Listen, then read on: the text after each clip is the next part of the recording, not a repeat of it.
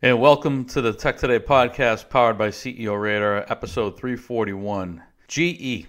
We picked on GE earlier in the summer when there was a short report issued on the company, essentially saying that the company overextended itself, particularly in light of the long-term care policies that it had on its books. And the longs were quick to shout down the shorts.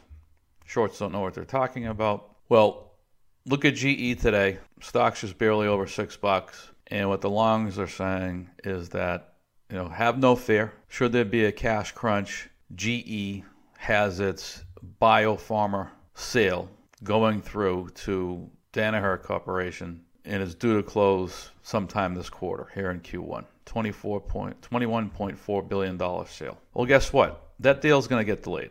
Even though GE hasn't told you that, it's going to get delayed.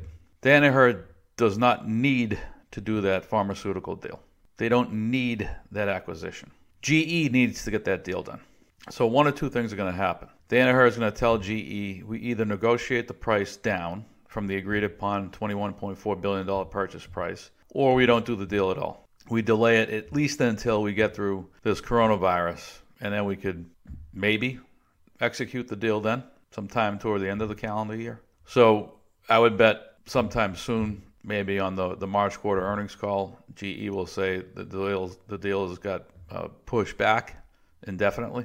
Or they will announce that they renegotiated the sale price down from $21.4 billion to some number substantially less than that. So that news is coming.